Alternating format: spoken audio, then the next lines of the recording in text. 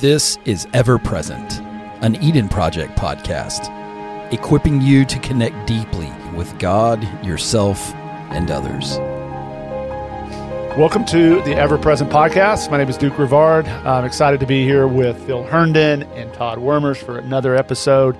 They're all from Tin Man Ministries, and honestly, some of the best I know at helping us identify where we're at emotionally so that we can show up and be fully present in all of our relationships.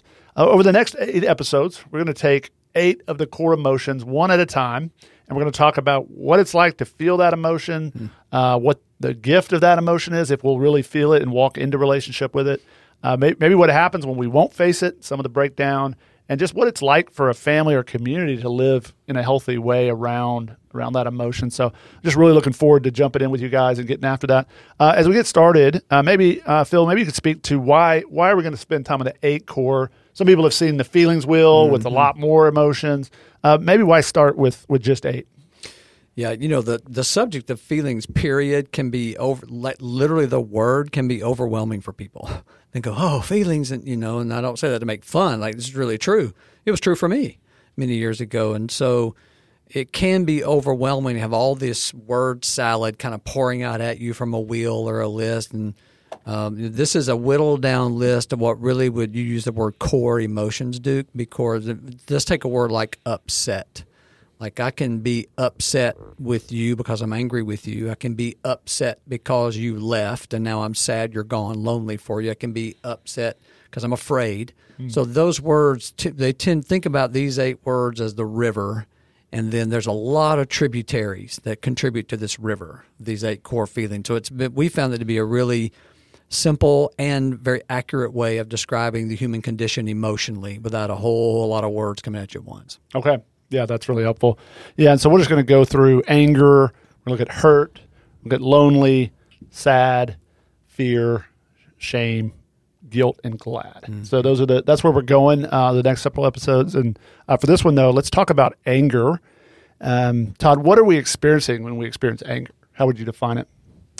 Well, again, it's what Phil had said earlier, there's the impairments and the gifts. And so when so many people get so confused with anger because, historically, contextually for us, we hear anger, we think of rage, we think of just people going crazy, or just anger shutting down and being silently angry and like making someone pay through silence. And so I think when we define anger for us, it's an expression God's given to us to show us and to show others what matters to us. And so what is it in me that God's placed in me that has to drive me to go after something? And so I think in this podcast, we'll explore that feeling of, hey, what has God made you to do internally so you can have the passion, the desire, the fuel to go do whatever it is God's put inside of you.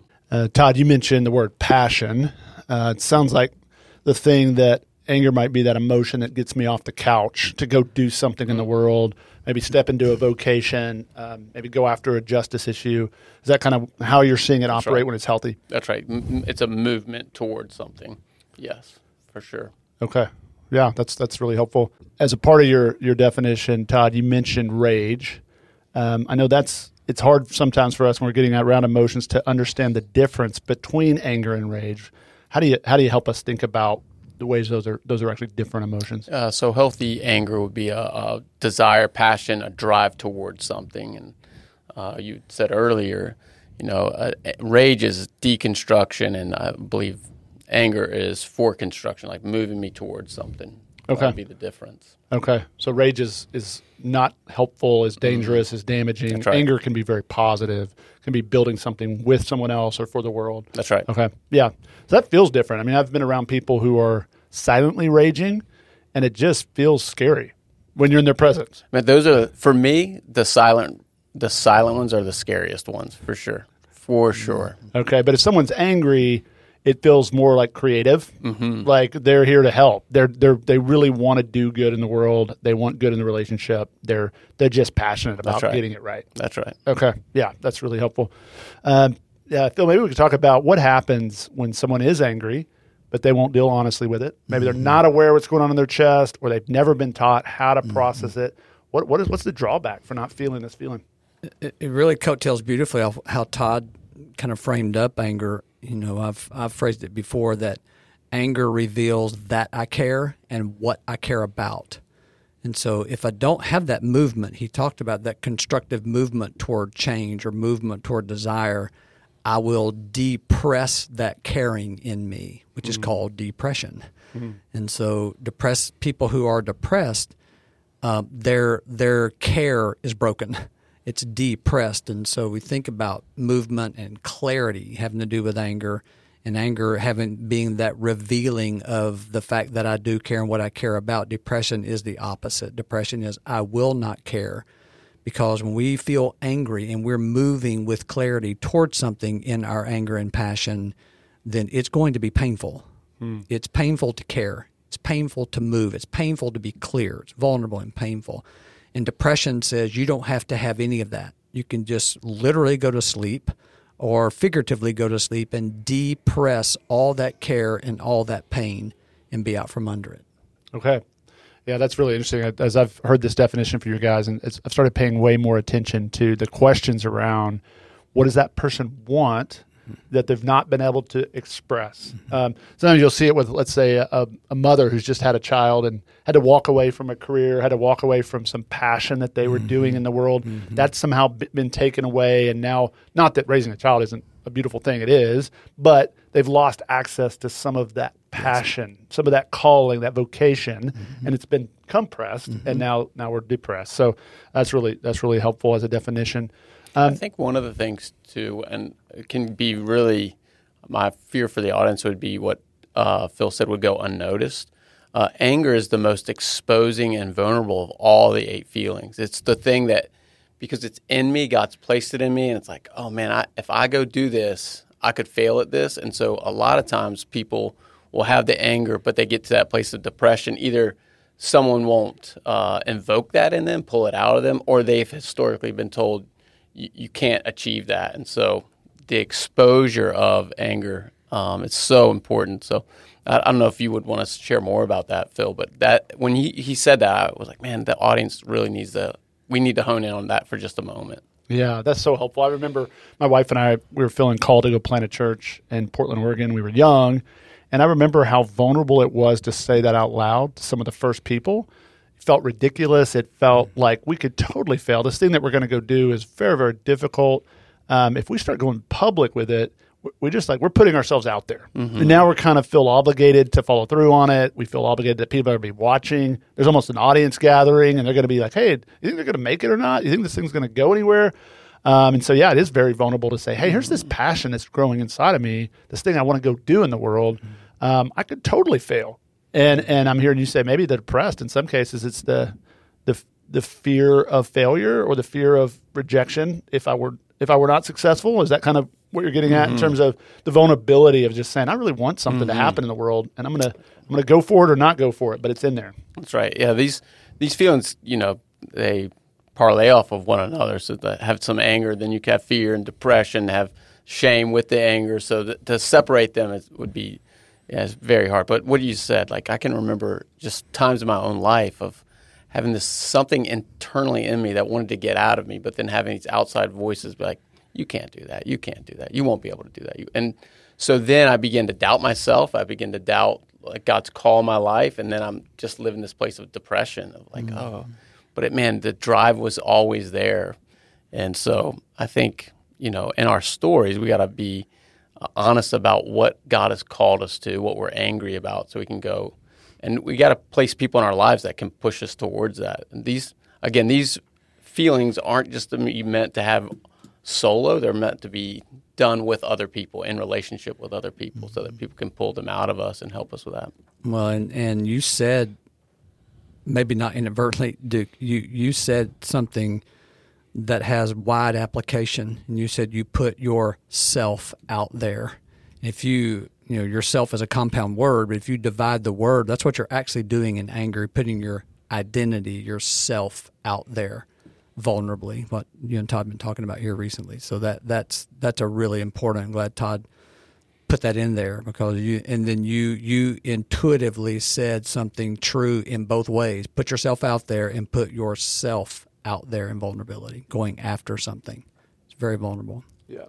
And I've heard you guys mention healthy anger, and that's a way of just caveating, hey, we're not talking about rage, we're talking about healthy anger. This is passion. Where do we see that in the scriptures? You think of some examples where maybe we see an example of healthy anger that's not sinful at all, but maybe for somebody who doesn't know the difference between anger and rage, they might have it confused. Well, the most famous one, is mentioned all the time, the cleansing of the temple. And that's, the most noticeable one. There are many other places in Scripture where we see Jesus being angry. One of the maybe kind of understated ones in Mark 3, where he goes into the synagogue and there's a man in there with a withered hand. There's strong allusion to the fact this guy was a plant. He was planted there to trap Jesus, and Jesus knew what they were up to. It says he looked around in anger and sadness. He had feelings about it. He cared about that man and cared about the big picture as well. And so Jesus displaying anger there, the Scripture literally says he felt angry. And Paul shows up in Galatia, and Peter is acting one way with the Gentiles, and Jews aren't around. When the Jews come to town, he acts a completely different way. And Paul moved toward Peter in relationship and said, Peter, no, this is not how we're doing this. So there we start reading Scripture through an emotional lens. We see a lot of examples in the cleansing of the temple and the man with the withered hand and Jesus having this anger in him that says, no, I care about these things, and I'm going to make movement toward and put myself out there to show that. I love that Paul example in Galatia. I mean, this idea of, he said, you're not living in line with the gospel. Mm-hmm. And Paul was so committed to the gospel that anything that was going to confuse it, was going to tarnish it, and was going to create division and a lack of unity between Jew and Gentile or whatever it was, he's like, I'm going to go after that. Yes. And the gospel's too important for me to be passive. Yes. I've got to go and rebuke him because he did it publicly. I got to rebuke him publicly. I got to make sure everybody knows the gospel is actually this, not the way he's distorting it at this point. And he even looks and goes, man, you're even leading Barnabas astray. Like, this is a good man. He's solid. And we can talk about codependency on a later podcast, but he's confronting Peter about his codependency. Like, you're living in two different ways. You're living in a duplicitous way, and it's affecting other people. So Paul had movement toward Peter relationally and lots of clarity. This is what's happening, and these are the ramifications, and I want this to stop. Yeah, there's almost a tipping point, I feel like, with energy. It's like, is it worth it enough for me to take action or not? So I'm sitting on the fence deciding, am I going to confront Peter or not confront Peter? And he runs that math and goes, no, the gospel's way too important. I'm getting off the couch, and I'm going to go in and I'm going to tell him, hey, this is not okay. There's a lot of healthy anger. It's constructive. That's a great illustration. That's really helpful. What happens when we live in a community? Let's say we have a family that understands healthy anger, or a church, which is an extended kind of family system. What does it feel like to be in a community that knows how to deal with anger and one another and to receive others as they're angry? What does it look and feel like to be in that community? I can give, and Todd, I know you'll weigh in on this too. It happened yesterday with you two guys, three guys that were here yesterday. Beautifully. But Todd and I talked about it when we kind of hanging out in the evening, like there was something that was communicated, and before we even started, you and Nathan, basically Eden Project, looked at Tin Man and said, let's make sure we're real clear on some things.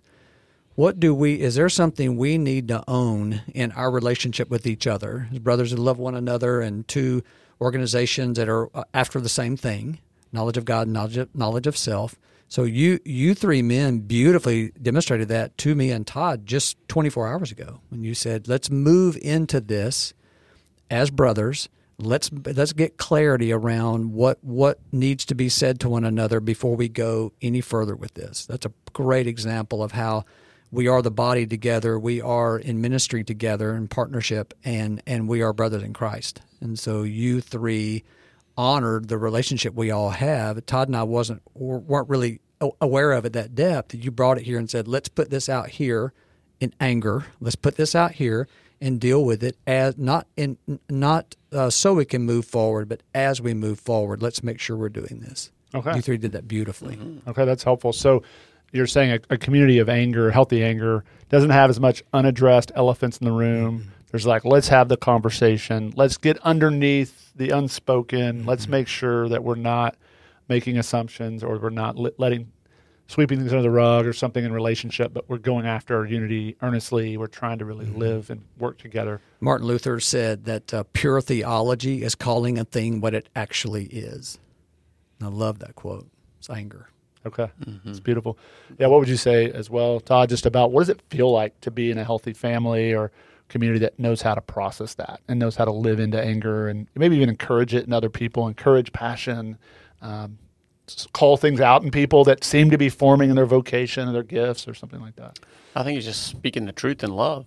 And you see Jesus do that all the time. Like he saw something, it says all the time, over and over, Jesus had compassion. He had compassion. That's with passion, right? So that's what we're talking about. So angry people having a lot of compassion to call what they see. It's black or it's white. So let's just call that out of people and to live in honest community around that. It's really, really scary. Like it's scary in my home. Like I'm raising two little kids, a 12-year-old and an 8-year-old, and we're like, what this house will stand on is we will be an angry home that's willing to tell the truth to one another and confront what we see and not hide behind things. Because again, with you at lunch and with Nathan at lunch and Phil, we're talking. We lived in homes that we weren't able to actually say what we saw. And so we had to live in denial. We had to live with depressing what we saw. But again, we all come from things and homes that we saw a lot and couldn't give voice to what we saw. And that's really damaging, really damaging. Yeah, I love that. We talk about our kids. We talk about them finding their way. They're discovering their gifts. In a way, as we're watching them grow up, we're kind of discovering things about them as well. I think of, a parent who has anger for their kid to discover their kid's internal anger. It's like, I have passion to make sure my daughters each discover the thing they're made to do in the world, and to almost, if they're diminishing it or they're saying, I don't know if I'm really that good at that, I don't know. It's like, no, like, let's fan that up into flame, and don't tamp yourself down. Like, I want to call you speak into you. And there's almost like that sage Mr. Miyagi, like, I see more in you than you see in you. Right. And I'm going to have more healthy anger for what you're made to do than you have right now. But I'm inviting you into that thing that is vulnerable. That's so true. That thing that requires some courage to just name out loud and to begin to take real steps towards doing in the world. And so, I hope we're doing that in our families, and I hope we're doing that in our churches, right? You're going around and you're seeing someone who's kind of on the sideline, who probably has a lot more to give, but they haven't been given permission. Maybe it's been unsafe in other communities or environments, maybe their family of origin, to really step out there. Maybe failure was crushing. Like, if you don't do it perfect, it's devastating. So I'm just going to play it safe, hang on the wall, and not take steps to actually be who I'm made to be in our church, our family, that kind of thing. And any other thoughts on anger? Things that you think, man, this is something I repetitively see. It's confusing for people, or this needs to be highlighted as people are getting more acquainted with their own anger or the anger in the community that's constructive. I would say the word, you started it, Duke, the podcast with kind of referring to how even that word anger has so many things attached to it that aren't true, that aren't accurate. And so we've got, more podcasts to do, and several down the list is this feeling called fear, that we'll talk about rage, which is what a lot of people think anger is. But maybe a couple of principles, as we're talking about anger, we have for years in the treatment center that Chip Dodd created back in 1996, and that I worked with him for many years in. We used to tell the guys in treatment around these feelings that if you will identify the feeling out loud, if you will explore what the feeling is about, not as much as why you're feeling it, but what it's about, and then express that to safe people or a safe person, that's what we mean by deal with your anger. That means identify that it's anger. I'm after something. Explore what it's about, what I'm after, what it's attached to, what it's associated with, and then express that out loud with voice, which is kind of one of the major needs. It gets revealed by feeling anger. Like, I need expression of this, which is that vulnerability piece that you and Todd talked about at length a few minutes ago.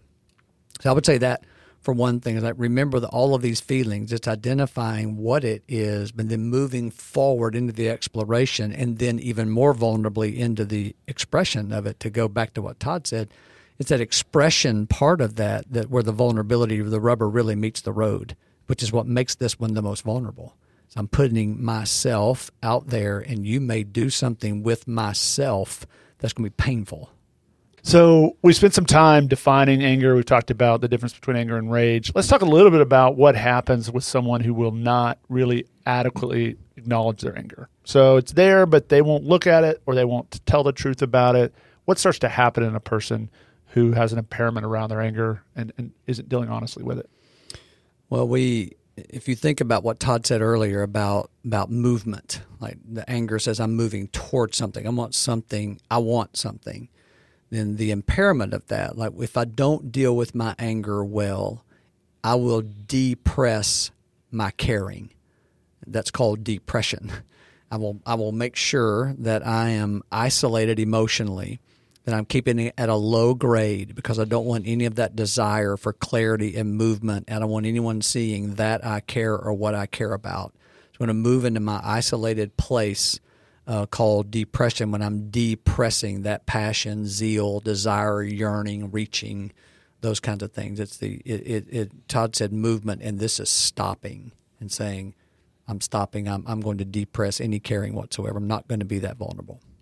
Okay. As you said that, I don't know why, for the first time I started thinking about maybe countries that are under significant oppression, like from a dictator, and you can't own property, you can't start a business, you can't take action with life, and that you could have an entire country that's depressed because there is no outlet for their vision, their passion, the thing they want to do in the world. It's just can't tamped down, or maybe like a concentration camp or even certainly a prison, right? If there's no outlet, there's a collective experience of everybody there is depressed. They can't actually express what they want.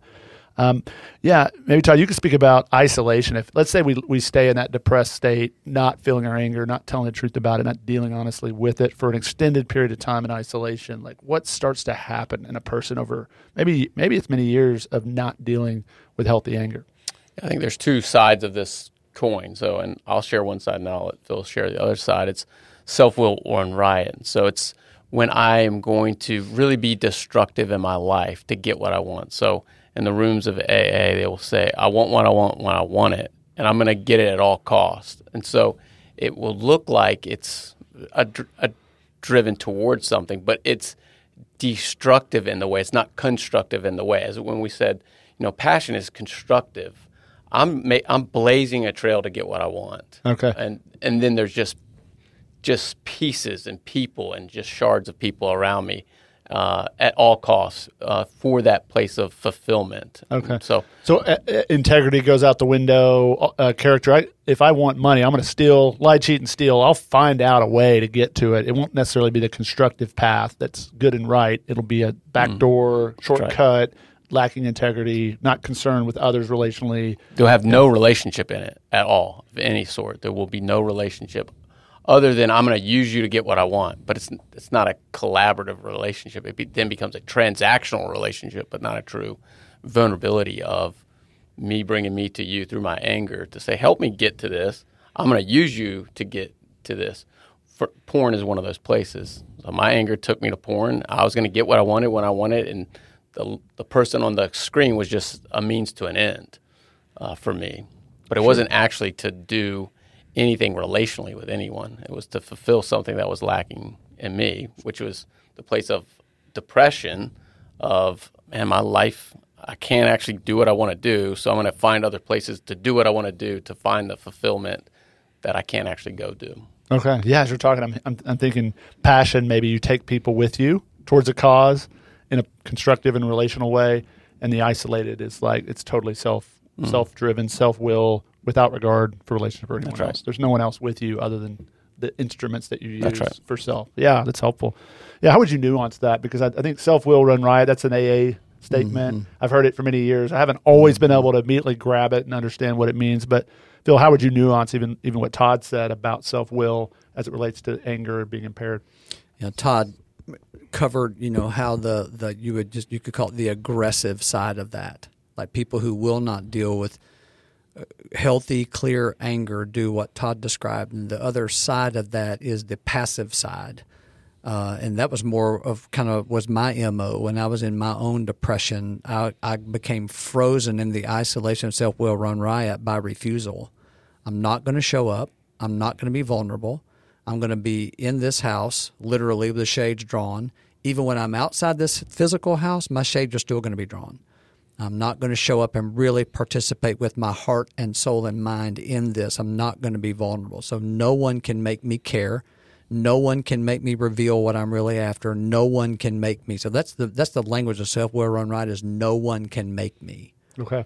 All right. And there's the aggressive, so to speak, side of it that Todd was talking about, and there's the passive side of that. But both are saying the same thing. Self-will run riot is classically an AA, but for whomever, the person who's stuck in depression so long, it moves into this territory of you can't make me.